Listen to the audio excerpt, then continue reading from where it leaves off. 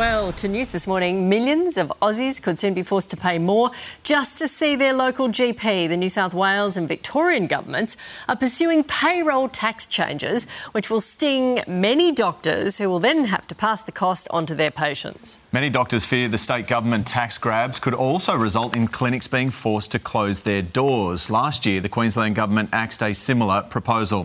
For more, we're joined by Sydney GP, Dr Sam Hay. Good morning to you, Sam. Will this result in patients in New South Wales and Victoria having to pay more to see their doc?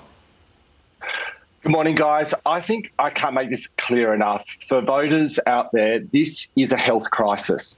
The argument is not whether doctors should be subject to payroll tax or not. The challenge is that the governments are shifting the goalposts. And what they're doing is that they're throwing this tax at us to an industry, because GPs are a small business where we effectively have either no profit or a very small profit margin. We're not a major corporation. So if you want to throw an extra 5% at us, we're going to have to pass that on to patients.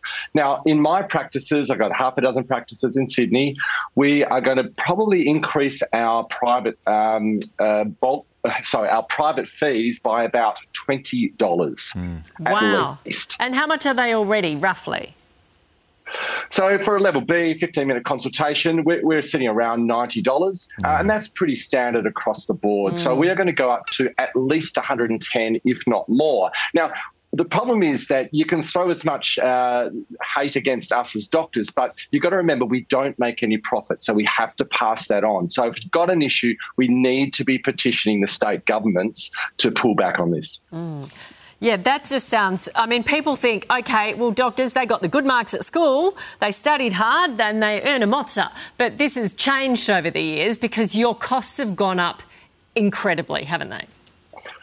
Yes, there's a number of factors. So most doctors are actually engaged as contractors, so they're not employees. They sit in this other world, and that's what they're changing, is that arrangement between the contracted doctor and the practice, and that's why it's such a major issue now, because the Medicare freezes, they just haven't gone up in line with the costs of running a general practice. You know, the technology has increased, the demands of providing a good quality medical care have gone up, and that costs us money. And so those margins have decreased.